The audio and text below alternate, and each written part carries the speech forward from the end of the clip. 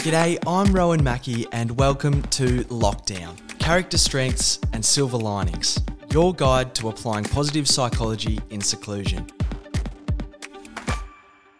I'm joined once again by my dad, clinical psychologist Chris Mackey. Dad, how you doing today? Good, thanks, Rowan.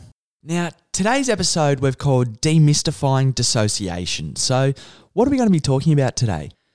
Okay, well, particularly we're going to be talking about dissociative disorders, which are quite complicated reactions that more people have than is recognised. And I find that when people bring up complicated cases to discuss in supervision, for example, quite often themes of dissociation and dissociative disorders come up. So we might talk a little bit about the difference between dissociation and dissociative disorders, but it's to do with some quite complicated psychological problems that people can develop, often in relation to past trauma and abuse.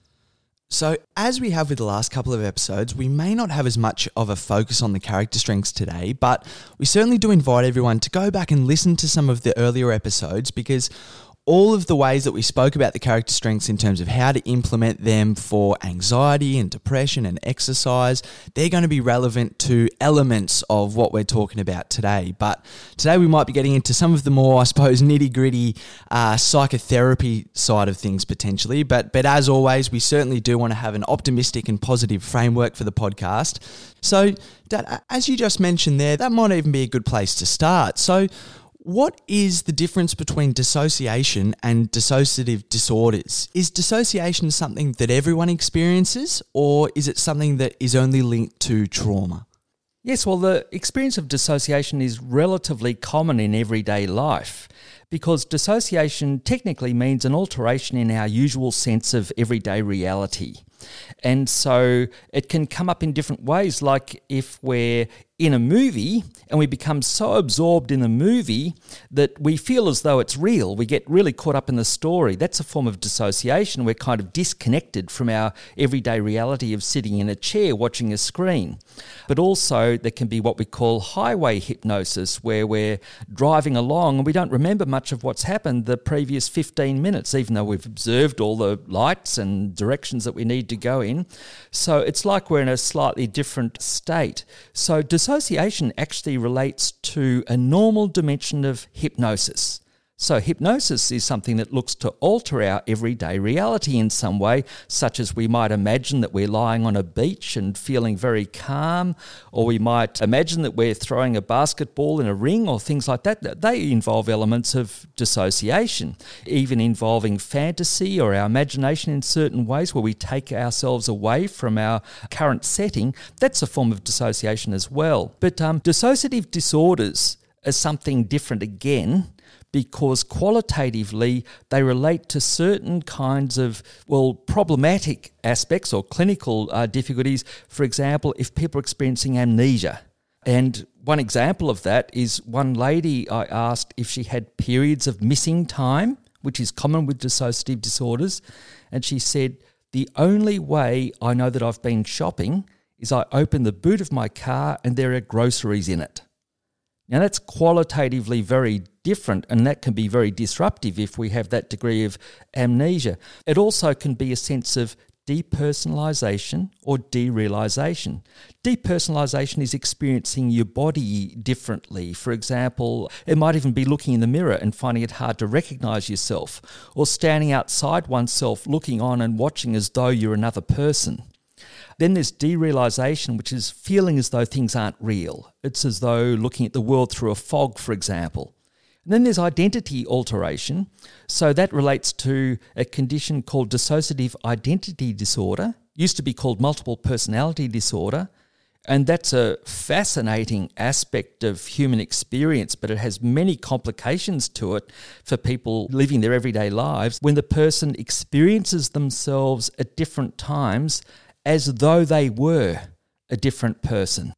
And so people can actually have a belief that they are more than one person in some ways, although many people have a less distinct sense of different alter states within them, so it can vary in degree.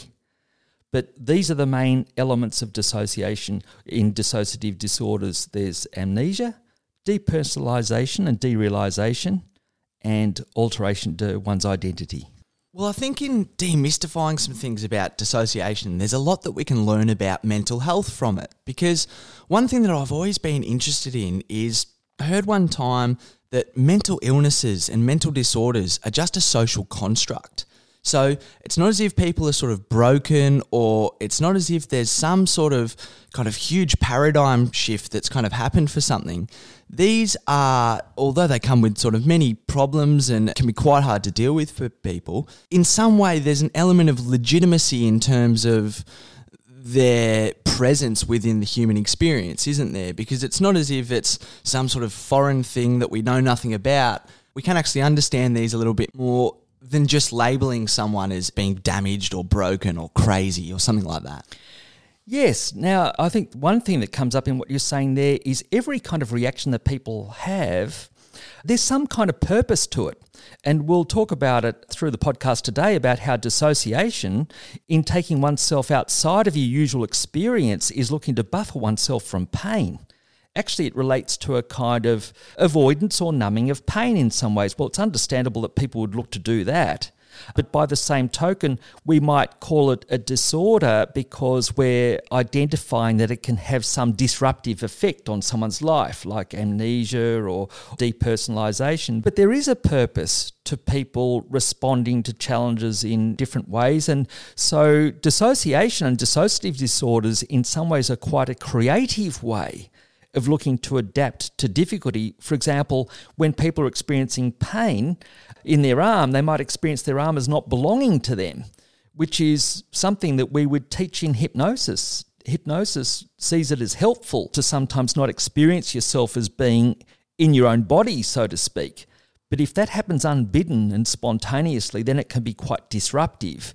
And then we might use the term disorder to convey the notion that it is somewhat disruptive. But yes, even terms like multiple personality, that's a kind of construction that almost suggested as though there was more than one person in an individual. But that's not the case. It's more like the person still is one individual, in a sense has one personality, but their personality is less integrated in terms of their sense of identity across time. So it's like a kind of fragmentation rather than there being true multiple selves. So is that where dissociative disorder links to hypnosis and trauma, in the sense that when someone's experiencing trauma, they may put themselves into almost like a hypnotic state, and that allows them to maybe not experience the intensity of the trauma, which then can potentially lead to problems later down the line? Exactly, and that's what really helps you understand dissociation in dissociative disorders. It's actually a kind of self-hypnosis that people are using to manage certain situations. And, well, I suppose there's two aspects to dissociation.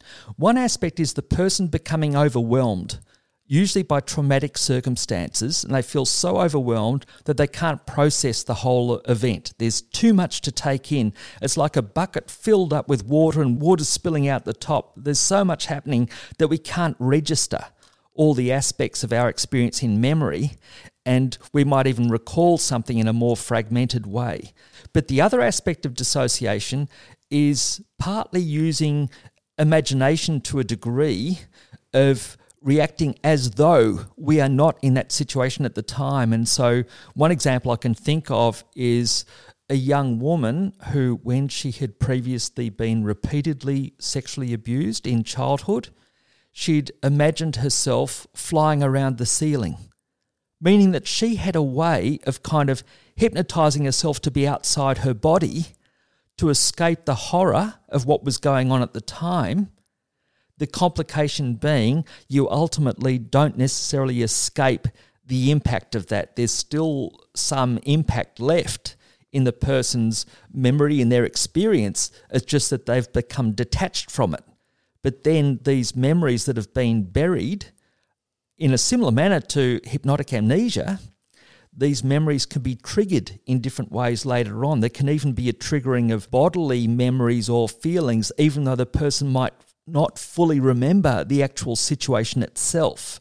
And so there could be a fragmentation of memories that happens that way. But ultimately, with dissociation, there are those aspects of being overwhelmed, and so our senses not being able to have an integrated record of what happened, and or looking to escape pain by being out of our body or disconnected from our feelings at the time to buffer ourselves from pain.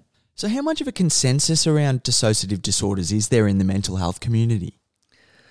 Well, that's a good question and a complex question because it's changed so much over a long period of time, and I think that there's more acceptance of dissociative disorders being a legitimate diagnosis these days. But even then, I think it's quite controversial and under-recognised. For example, I think that many people who are diagnosed as having bipolar disorder or schizoaffective disorder, where they've had marked trauma histories and repeated childhood sexual abuse, I think many people with that background actually have dissociative disorders that might present that way. But look, I might even mention a little bit about the history of dissociative disorders and how it was seen, because over 100 years ago, it was quite common that people identified conditions like multiple personality. There were very prominent psychiatrists and psychologists and others who recognised the condition, like there was Pierre Janet and William James. They referred to different cases of multiple personality. Morton Prince, who started up the Journal of Abnormal Psychology, he was very interested in multiple personality, and the very first edition of that journal had a multiple personality disorder case in it. There's the Menninger Clinic in America, a famous clinic, I think the first group psychiatry clinic, and that was started off with a strong interest in multiple personality. So that was up to about the 1920s, but then things changed when Freud, who like others had been interested in hypnosis beforehand, and there was that link between hypnosis and dissociation and hence an interest in dissociative symptoms before Freud. But then when Freud came up with the idea of psychoanalysis, like a talking cure, and no longer used hypnosis so much and developed such a popular field of psychoanalysis, people went away from hypnosis and therefore didn't think of dissociation quite so much. And also what happened is there was a rise of behaviourism in psychology, so looking at reinforcement schedules and operant conditioning and doing work on animals and then extrapolating from animals to human beings. That really took attention away from the notion of dissociation, and then it became, well, just not recognised so much or not thought about so much, and then in a way it went underground. And so in terms of recognising dissociation clinically, it really came up more in the 1970s again, and that was partly because of rape crisis clinics being started. It was the Vietnam War and recognising dissociative experiences in war veterans that started to come up a bit more, but it's still very controversial from the 70s and 80s and early 90s. There was more research emphasis on dissociation and multiple personalities, it was called then, but then it was very controversial. And I would say the majority of psychiatrists and mental health professionals around 1990 and the early years after that basically either didn't believe that multiple personality or severe dissociation existed, and people who did believe that it was a legitimate kind of diagnosis, multiple personality, tended to be marginalised in different ways. But then there's been more research done with dissociation since. And I think that there's more recognition, say, with trauma reactions, that many people, maybe about half people have severe trauma reactions, have some level of dissociation. I think that's recognised a bit more.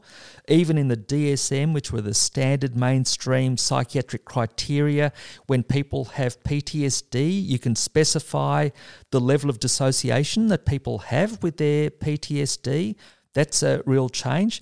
But I would say still it's markedly under-recognised.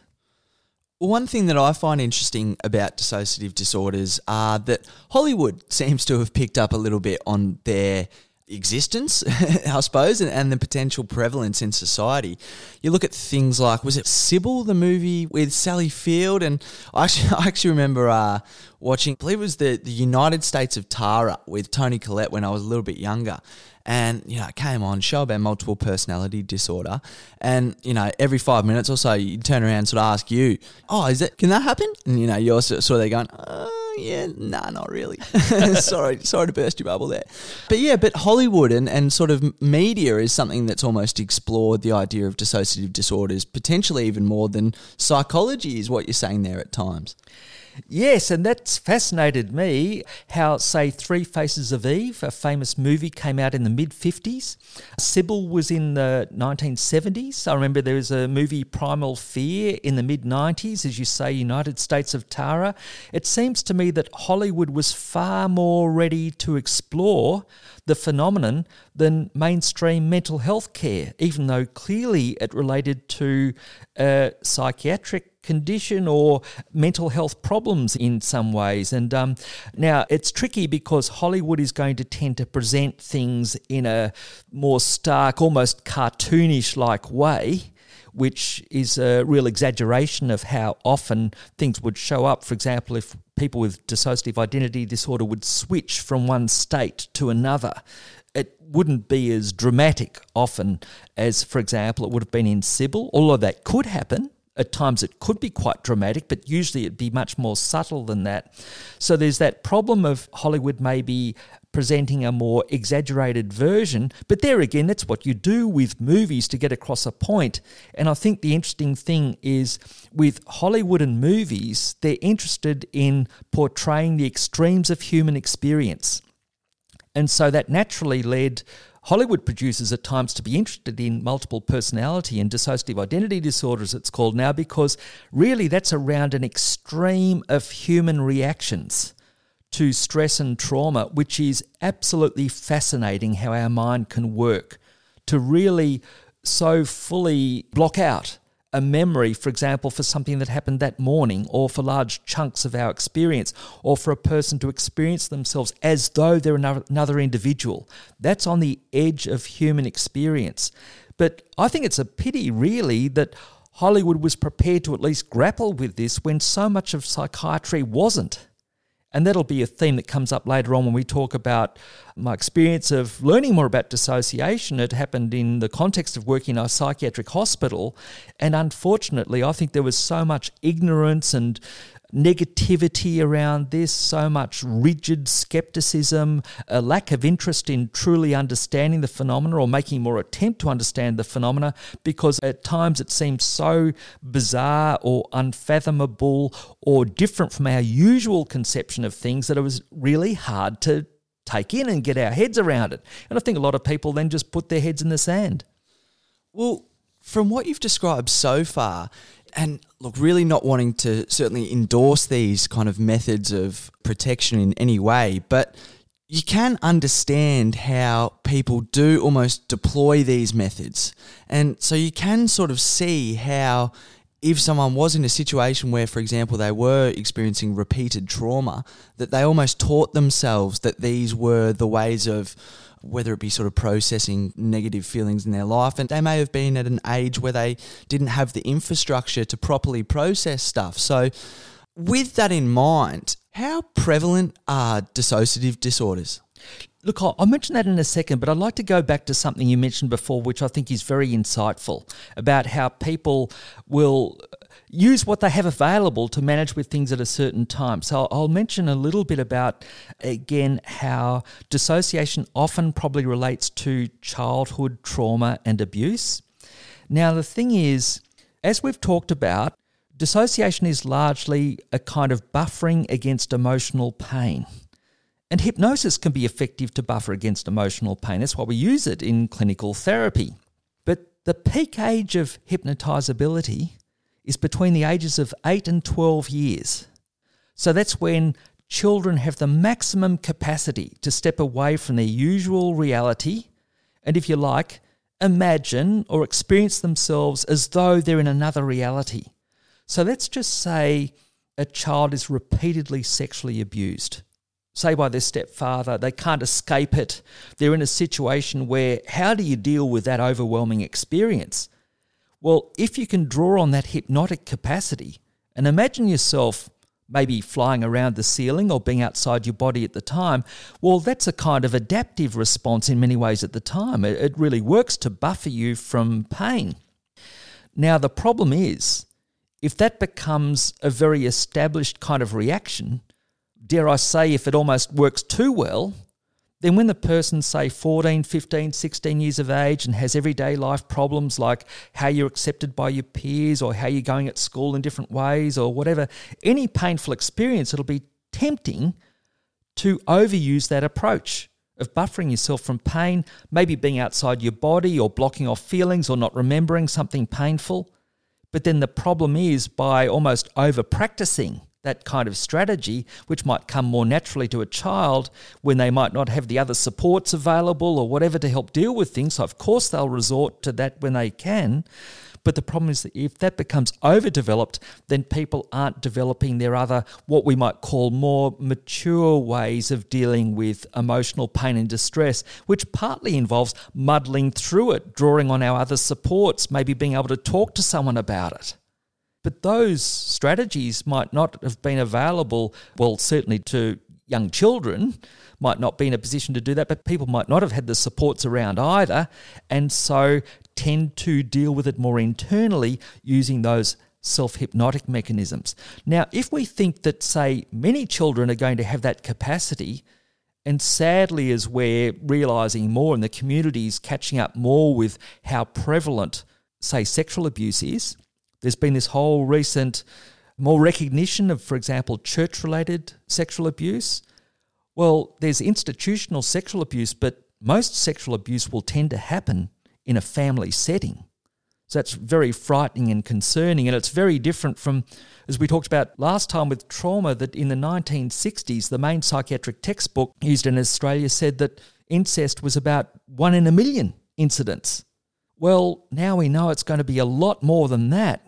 So given that many children will have this capacity to enter hypnotic states, and given that many children will be subject to abuse, then it's not so surprising that it will become more prevalent when people have been through abuse and trauma. And so the estimates that I came across in the early 90s that made sense to me, and I think probably still apply, was about 4% of hospital inpatients in psychiatric settings and about 15% of hospital outpatients. That was research reported in the American Journal of Psychiatry in 1993, and they suggested that only about 20% of the cases were identified. Now, these days, there's a huge variation in estimated prevalence. So for people seeking mental health services, the estimates for significant dissociation might vary between about 2 and 40%. A huge variation. So that shows that it's still controversial, still maybe little understood, lots of different perspectives about it, still to some extent a contentious kind of diagnosis or not made so often. But by the same token, I would say that those estimates from the 1990s, I think, are likely pretty accurate. About 4 or 5% of inpatients, about 15% of other people seeking mental health care. But I think it is really important for people to get their heads around it more, because I would say over the years, the last 20, 25 years, half the cases that people bring to me for supervision, that would be whether it be in private practice or in hospital settings or whatever, about half the cases I think involve prominent dissociation. And the reason is because it is a complex phenomenon. People can present in different ways at different times. It's more confusing. There are often significant complications in people's reactions, so it comes up a lot for supervision. Whereas if it's a more straightforward case of depression or schizophrenia or trauma reactions, people don't tend to bring that up so much because it's more clear-cut how to work with it. It is complex also, ways of looking to best help people with dissociative disorders. So in general, I'd say the main thing is I think that the prevalence is underestimated, even though it's hard to get exact figures. But I would say it's about 50% of people with significant trauma reactions will have prominent dissociation. So it's really important for those of us who, for example, see clients with a whole range of trauma reactions that we have ways of looking for and identifying dissociation and developing our ways of helping people most effectively. Well, it seems to me that there's such a subjective element to people's experience of trauma that potentially that's where the sort of variance comes in, because, particularly if we're talking about children and stuff, they're going to have their own unique way of creating that buffer or creating that way of not dealing with the emotional pain so intensely. So I wonder if that maybe has something to do with it. Yes, well, the individual differences partly come across in the other kind of reactions that people have with dissociative disorders. So common additional reactions are depression, different kinds of anxiety disorders. It could be agoraphobia or panic attacks. Often people have substance abuse because 4 times as many people develop substance abuse if they've experienced past significant trauma. There can be certain personality characteristics which also overlap. So often when people are diagnosed with dissociative disorders, there can be 4 or 5 other disorders that could be diagnosed at the same time, the most common ones being, for example, depression, PTSD, and substance use disorders. So in that case, because those other disorders that you mentioned there, they can almost have a range of presentations in themselves as well, can't they? So how, I suppose, almost back in the day sort of thing, how did you recognise that dissociative disorder was something in itself as distinct from some of the things that you mentioned there? Okay, now, look, this gives me an opportunity to talk about how I see diagnosis sometimes, and especially in the trauma area, as like many blind men looking at an elephant, and one's asked to approach the elephant, and one says they feel the trunk, and they say, oh, it's like a tree. One feels the tail and says it's like a rope. One feels the side and says, oh, it's like a wall. Well, I think that diagnosing dissociative disorders is a little bit like the blind man and the elephant. It depends at what angle that we take. If we look at the etiology of people's difficulties, so where they came from, we'll think in terms of PTSD. If we look at their affect or mood, we'll think in terms of depression. If we look at people's personality functioning, we'll think in terms of borderline personality disorder. If we look at comorbid problems, we might think of things like substance abuse. Or we could focus on people having certain difficulties in their relationships or attachment. Now, when we talk about dissociation or dissociative disorders, these other perspectives might be relevant for many people with complex trauma. But what we're identifying is the subjective experience of this alteration in everyday reality through things like amnesia, depersonalization, changes in identity, which are often very significant for the individual involved. So actually, if I use the term that I think someone has a dissociative disorder, I'm kind of choosing to highlight that aspect of their experience, which often is the most distressing thing for people, even though they might not tell anyone else about it just about, because they might feel ashamed about it or frightened about it, or they wonder if people think they're crazy, or sometimes they just think that they're crazy because of having these reactions. So I tend to highlight the dissociative disorder aspect because that guides us to work according to models of complex trauma. And complex trauma means repeated trauma, commonly that started in childhood. But complex trauma means like post-traumatic stress disorder plus. It's not just like one incident or one event like a car accident or an assault. It's repeated traumas where the person's often learnt to adapt by this kind of buffering. And so with this, even the ways of diagnosing dissociative disorders, there's a clinical interview that has lots of questions about depression and substance abuse and borderline personality characteristics because it's recognised that commonly these other aspects come together.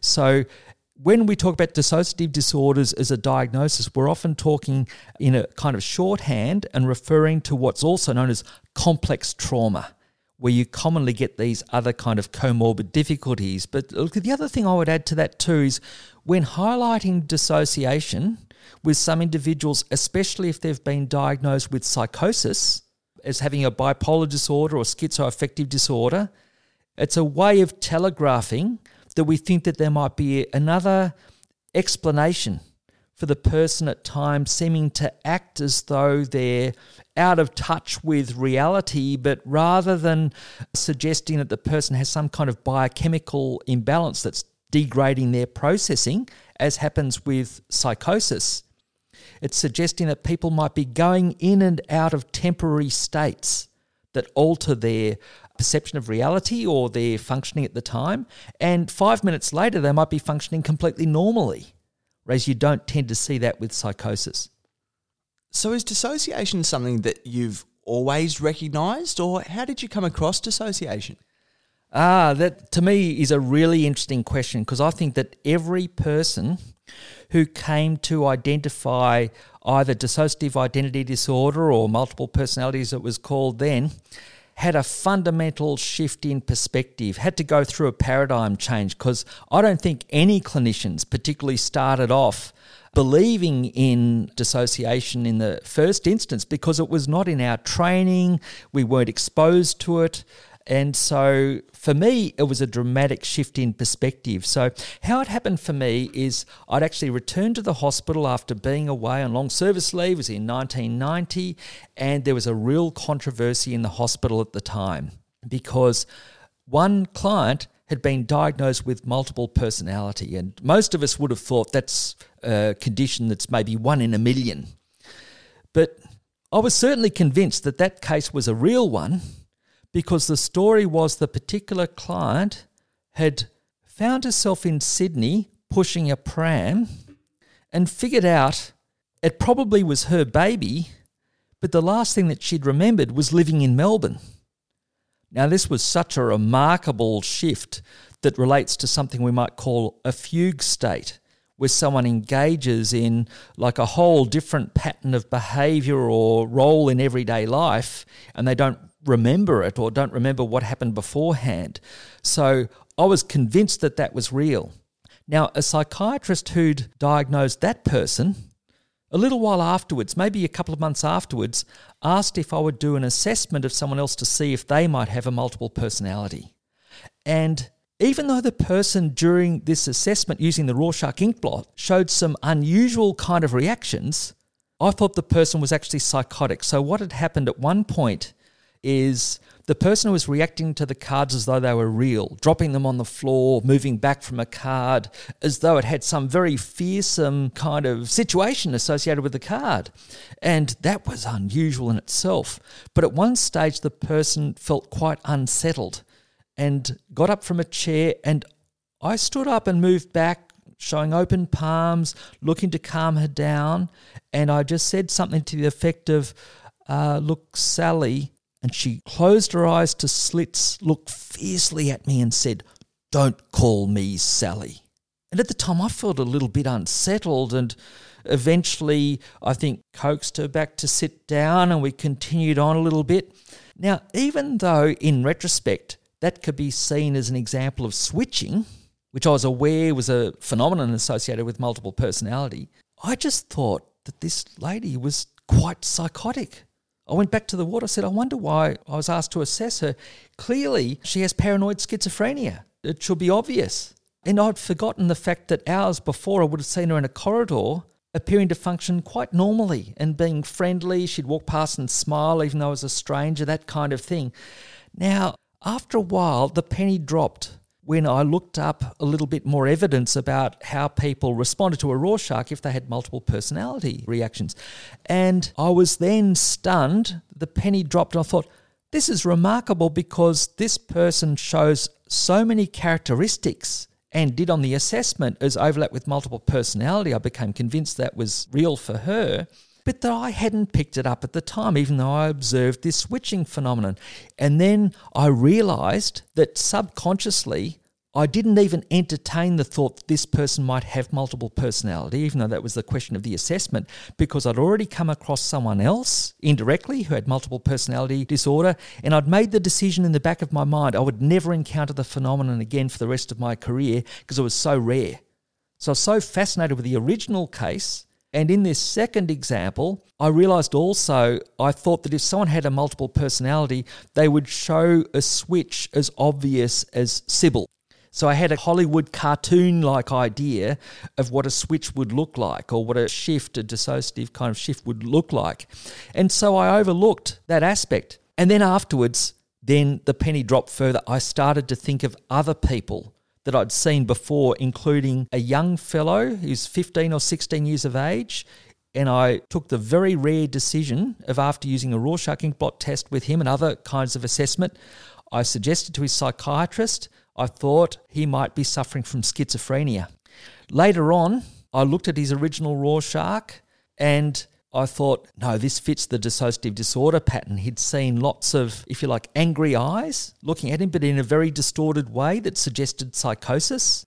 But then I thought, wait a minute, he might have had the actual experience in terms of childhood trauma of seeing someone with angry eyes looking to him who might have been abusive. He might have had an abuse history, and without going into the details too much, then soon enough it emerged that that person did have an abuse history. And I got some information from a family member that was very convincing of that. And I thought, okay, now if this is dissociation rather than schizophrenia, then if this young fellow's on the ward, I imagine he's probably at times had visual hallucinations, like using hypnosis to help pass the time on the ward or whatever, and he will have had periods of missing time. So I approached him and I asked him if he had periods of missing time, and there was an indication of that. And then I asked him about recent events in the hospital, and it seemed clear that he'd completely forgotten a period around Christmas that was just 2 weeks earlier. I thought, clear signs of amnesia. Then I asked him, have you sometimes imagined seeing things that weren't there? And he said, yeah, look, why do you ask? But yeah, just a week ago, I saw some cookies on the bed and I reached out to grab one to eat it and there was nothing there. There were no cookies on a plate as I saw them. And then another time my mother was sitting on the end of the bed and I went to hug her, but she wasn't there. Now, you don't tend to get visual hallucinations with psychosis. That tends to be more auditory hallucinations. So I thought that fitted the pattern more of dissociation than schizophrenia. And there are risks in diagnosing schizophrenia early, so I would have very rarely done that with someone of that age. We tend not to do that. But I thought the signs had been so stark of alterations in reality. But the strange part of this story is that when I went back and explained to the psychiatrist that I thought I'd made a mistake, that it was not psychosis but dissociation in this young fellow, the psychiatrist never believed me, never shifted the diagnosis. The diagnosis had become quite controversial in the hospital at the time, and I was actually taken away from his treatment.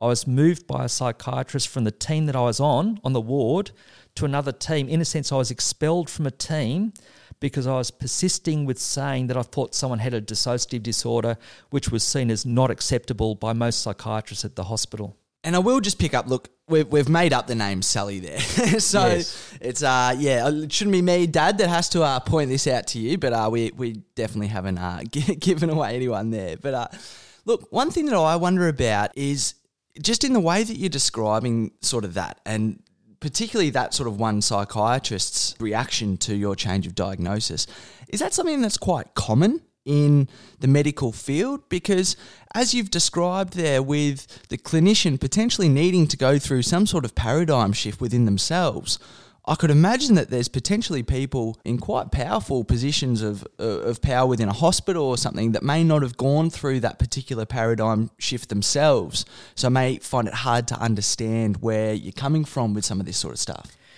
Yes, and that's what helps you understand how subjective at times our views are around diagnosis and treating people and all the rest of it.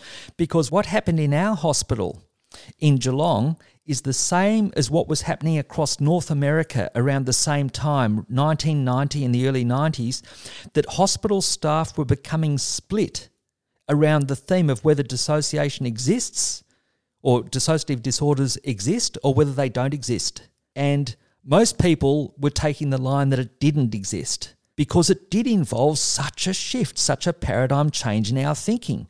It was a really difficult thing to get your head around. And as one psychiatrist said at one stage, he said, yeah, but look, this would involve a whole lot of time to look up different ways of dealing with things. We just don't have that time to spend on looking at all this different kind of literature, and it doesn't sort of fit with our usual ways of looking at things. Now, as a psychologist, we believe in a scientist-practitioner model, and we think that if something is different, well, you just need to spend that time, or at least read some articles of people who did spend the time. And as another example of how the split came up in the hospital is because it was a controversy, and I was responsible at the time for the in-service education program. So on the program, some weeks hence, I put on the topic dissociation, that we would discuss that as a staff group. Now, what happened just before the meeting, a week before the meeting, is another psychiatrist came up with an article by a Canadian psychiatrist. It was only about 4 or 6 pages long. It had no empirical research to it, and it basically said multiple personality did not exist. And then the psychiatrist explained, well, there's the answer. He put the article in every pigeonhole. We won't be having that conversation. We won't be discussing that topic. And I think that this reflected also some of the challenges in psychiatry at the time, which to some extent persist now. Some of the problems in treating people or helping people with dissociative disorders in mainstream mental health settings is medication is not an answer. People might benefit from different types of medication, including antidepressants, maybe if they also have depression. So I'm not saying that medication is never indicated. Sometimes it can be quite helpful, but it's not a treatment in itself for dissociation. Many psychiatrists had lesser training in psychotherapy over the last, say, 30 years or so, because they were hoping so much that the science of biology and medication could be an answer for all sorts of conditions. So people became de-skilled in psychotherapy. And I think there was also the problem that the way that particularly some psychiatrists would deal with conflict would be overly autocratic. And so, for example, by decree or directing people not to go down a certain line, say, look, we won't be discussing that in that way. I think, well, certainly from my experience, looking at dissociation and dissociative disorders was a fascinating way of understanding the politics of psychiatry and the politics of mental health care. The nature of subjective ways of looking at problems, what we would tend to focus on, like the blind man and the elephant, it helps show that even diagnoses could relate to fashion. What was in fashion at the turn of the 20th century and for decades afterwards then became out of fashion from the 1920s onwards. Then some people picked up on it more from the 1970s. It got a little bit more momentum, including from research in the early 90s, but it wasn't in fashion despite the building research then about the incidence of dissociation being and dissociative symptoms being more prevalent, for example, in war veterans. And I think there's been a very slow development since. I think a number of younger psychiatrists in particular are more open to it. I think that dissociation and dissociative symptoms are recognised a little bit more freely, but still I think there's a lot of ignorance about it because of the overemphasis on medication, underemphasis on psychotherapy. And so I still think it's really under-recognised, and I still think that it's even more likely when people have severe dissociative conditions, more likely to be diagnosed with psychosis than dissociative disorders even today. So if we're talking about the fact that dissociative disorders relate to repeated trauma and extended periods of trauma, we spoke a little bit last week about your work that you did with war veterans. So were they a cohort of people who, I suppose, presented with potentially larger proportions of dissociative symptoms than the general public? Yes, and I found that fascinating, learning more about dissociative symptoms with war veterans. And look, part of the story of me working with war veterans is, along with others who'd been very interested in dissociative disorders in the hospital where I worked, most of us left the hospital. It became very difficult to continue working there, partly because of the split that I described. And as I say, being moved from one team to another, it was feeling invalidated and feeling disenfranchised, which interestingly mimicked the phenomenon of dissociation itself. Like the hospital staff became split, reflecting a core aspect of dissociative experience. It involves a kind of splitting or disconnection. But afterwards, I wanted to work with another trauma population, because I've become fascinated with dissociative experience, and so I thought that might be another group of people good to work with. So I moved to the Heidelberg Repatriation Hospital, and after about a year or so became involved with a number of other colleagues in helping setting up a program which we called the PTSD program, because we were highlighting that aspect of post-traumatic stress, which even then in the early 90s, early to mid-90s, that was largely unrecognised as well.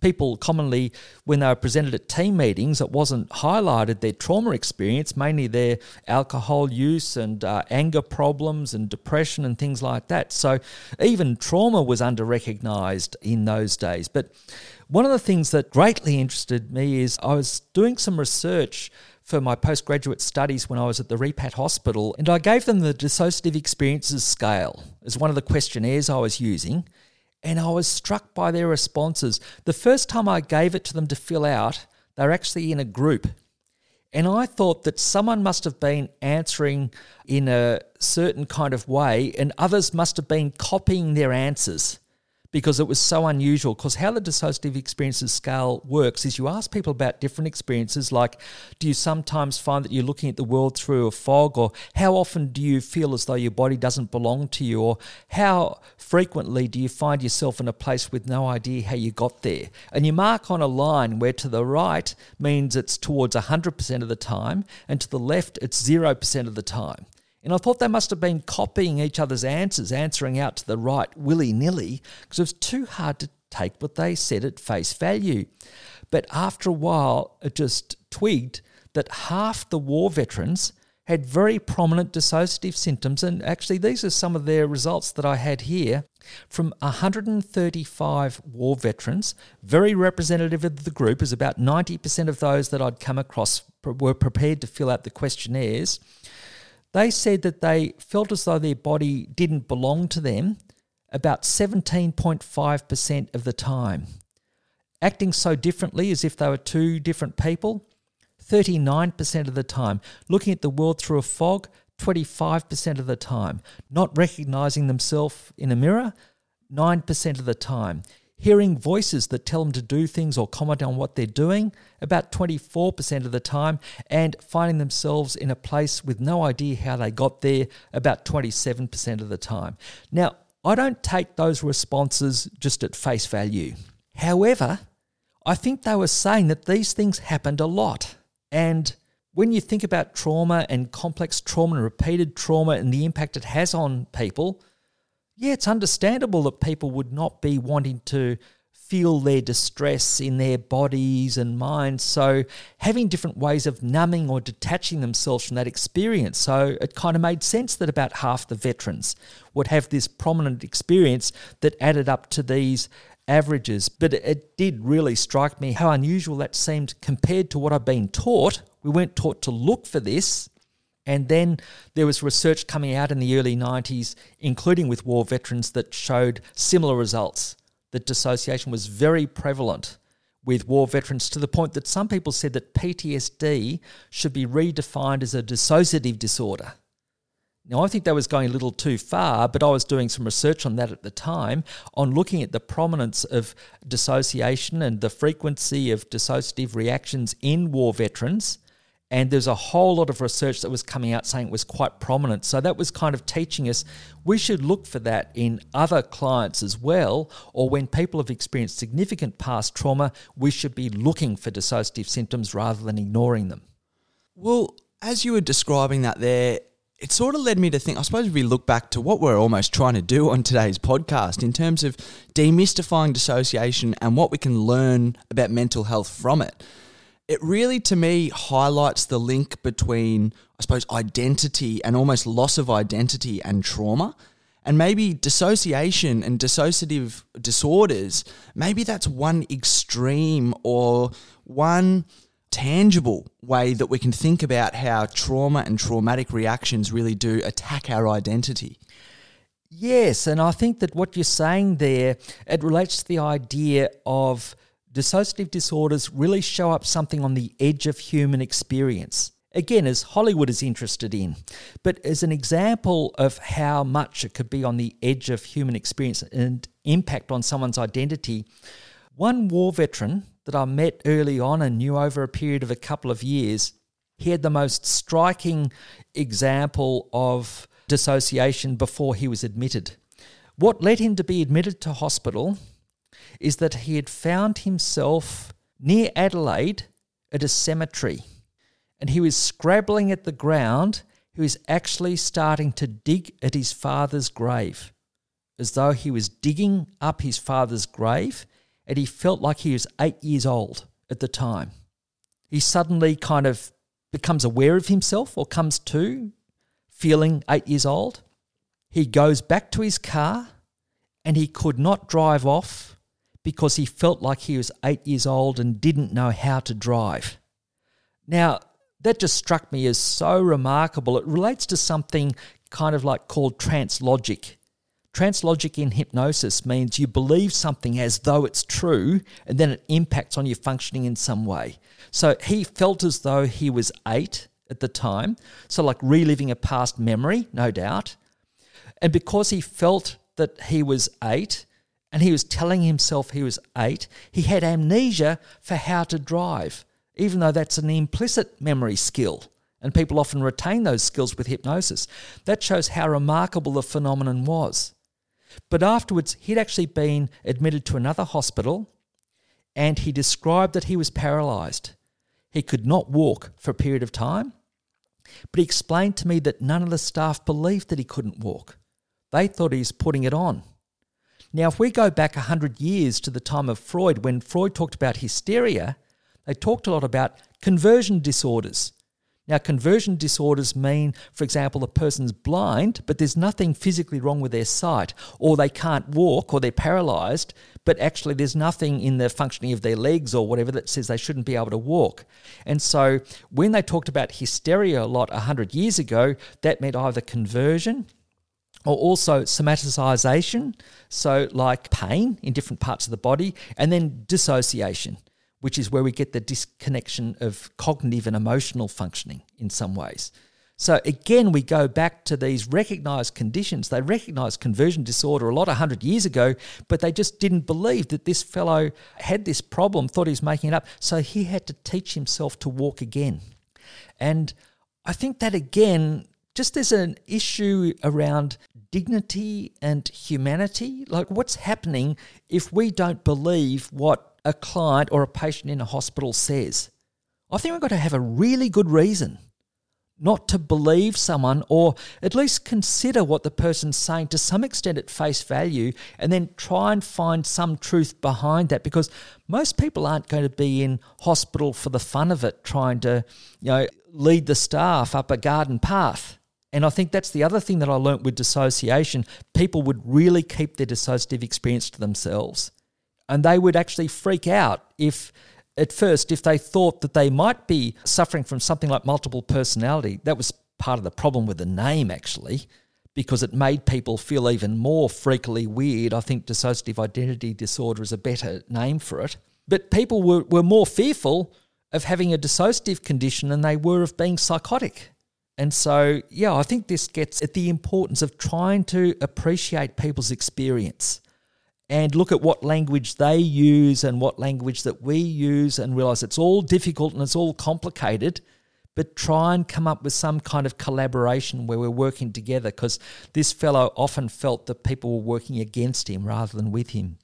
Well, I guess that just leads me to sort of think of, how interesting is the brain, in the sense of the more that we learn about the brain and other people's brains, the more fascinating it just seems. And I guess what I really take out of that is that we all have a brain, in the sense that the, functions that lead someone to be dissociative, we have those within ourselves as well. So, it's not as if people are sort of, dehuman in a way. And we can learn a lot about looking at the way that they sort of perceive reality and how it's different to us. And look, I guess just to almost finish off here, and look, correct me if I'm wrong, but one thing that I really take out of looking at dissociative disorders is that where possible, it is best to process trauma and process events that have happened to us where best possible, and not implement these patterns of avoidance and not implement these layers of buffering for ourselves.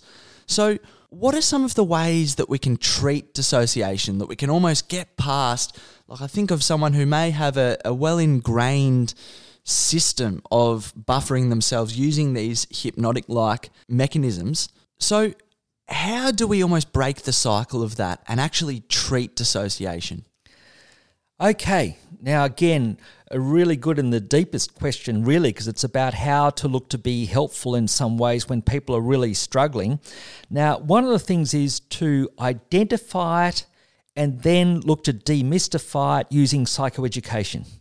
A lot of people greatly benefit from just receiving a description of common dissociative experiences and the notion of this is a lot more common than people might recognize. These are some of the reactions that people might have with it: periods of missing time, standing outside their body, looking on as though they're another person. And we can describe these reactions in a way that, even though they might be starkly weird in some situations, they relate to something that we can, relate to more normally, like the notion of hypnotic mechanisms or going in a bit of a trance state or switching off to aspects of our experience.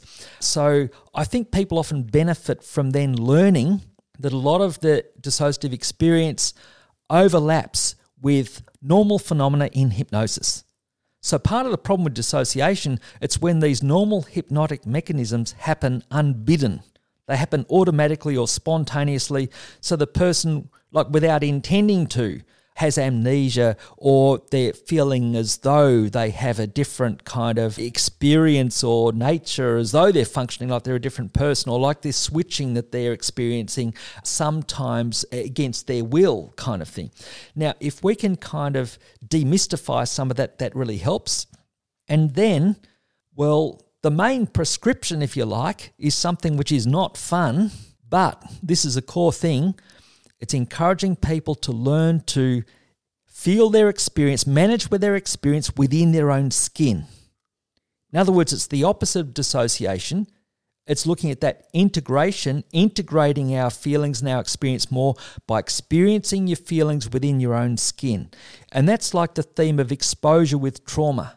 For people to deal with trauma memories, often they need to be able to, in a therapy setting maybe, but go back to traumatic memory and go through the memory using particular therapy techniques and safeguards and all the rest of it, but to go through the experience so their anxiety will increase, then it will peak, it'll level off and then come down.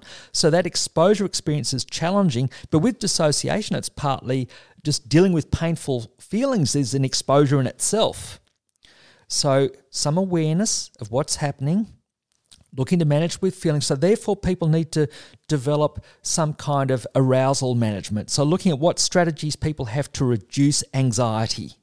It can include breathing techniques. It can include distraction techniques, but mindful distraction, if I could call it that way. A number of other kind of strategies for reducing anxiety can help, but also what we call grounding techniques. Because grounding techniques help people be more integrated with their experience. A grounding technique could include, it could even include looking around the room and describing objects that you see in the room, maybe describing their texture and colour, because that keeps you oriented in the present to the outside world. Or it could be looking down at your feet against the floor and maybe rubbing your feet against the floor and noticing the feeling that goes with that and looking at your feet on the ground. That can be a grounding technique itself. So different strategies to help people experience themselves in the moment. Then beyond that, and I would say also it's worth taking into account that for severe dissociation, many people it's an extended period of psychotherapy. Many people would be working on therapy over a period of a couple of years. It's not that everybody would have to do that. You can get a lot of benefit from 10 sessions of psychoeducation and anxiety management, for example. But if people can persist over a period of time to look to improve not only their emotional functioning but personality functioning, we look at things like boundaries. How do people manage boundaries, including in their relationships? Often because people were abused, and when they're in a position where they kind of had to put up with that, sometimes people find it harder to keep themselves safe.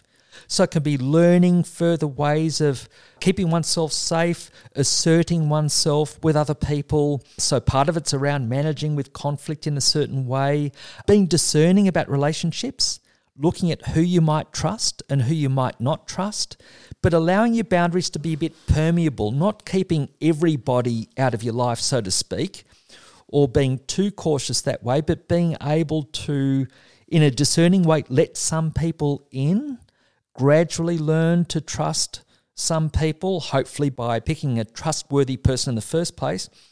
Then, look, it's partly being patient over time with these things. If over a period of time people are managing their painful experience more and more within their own skin, they're learning more about when they're dissociating and recognizing the temptation to go in that direction, but looking to keep oneself present in different ways, using different strategies for managing anxiety and distress, again, managing boundaries, and then lots of self-compassion, treating oneself well and looking at like healthy and positive social supports.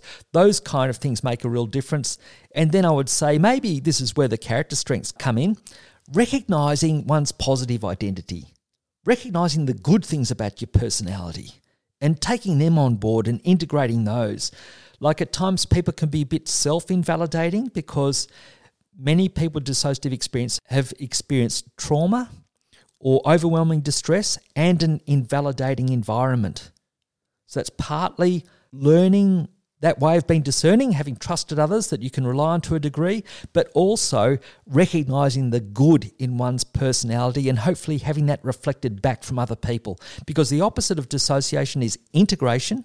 So to the extent that we own and integrate the positive aspects of our personality, that's a wonderful thing to do. And one of the best ways of doing that is to look at our character strengths, following through the questionnaire that we have on this podcast website, looking at your character strengths in an objective way, maybe even filling them out at 2 or 3 different times, maybe even a year apart or whatever, and looking at those things that are consistent, are more integrated in our personality and taking that on board. And so with positive relationships with other people, with more of that positive self-acceptance and looking at drawing on our social supports, but looking at ways of managing our feelings and getting through painful experience, then there's lesser need. There's lesser need to draw on dissociation. It happens less and less and less. People feel a little bit more integrated, a little bit more consistent in their functioning. And then I'd say one's roles in life, family roles, work roles, those broad roles in life, very helpful for all of us, for our development and growth as people.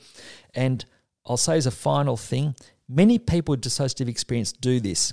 If they've come from a family environment which has been traumatic or abusive or quite negative in some ways, many people are motivated to turn things around in a generation.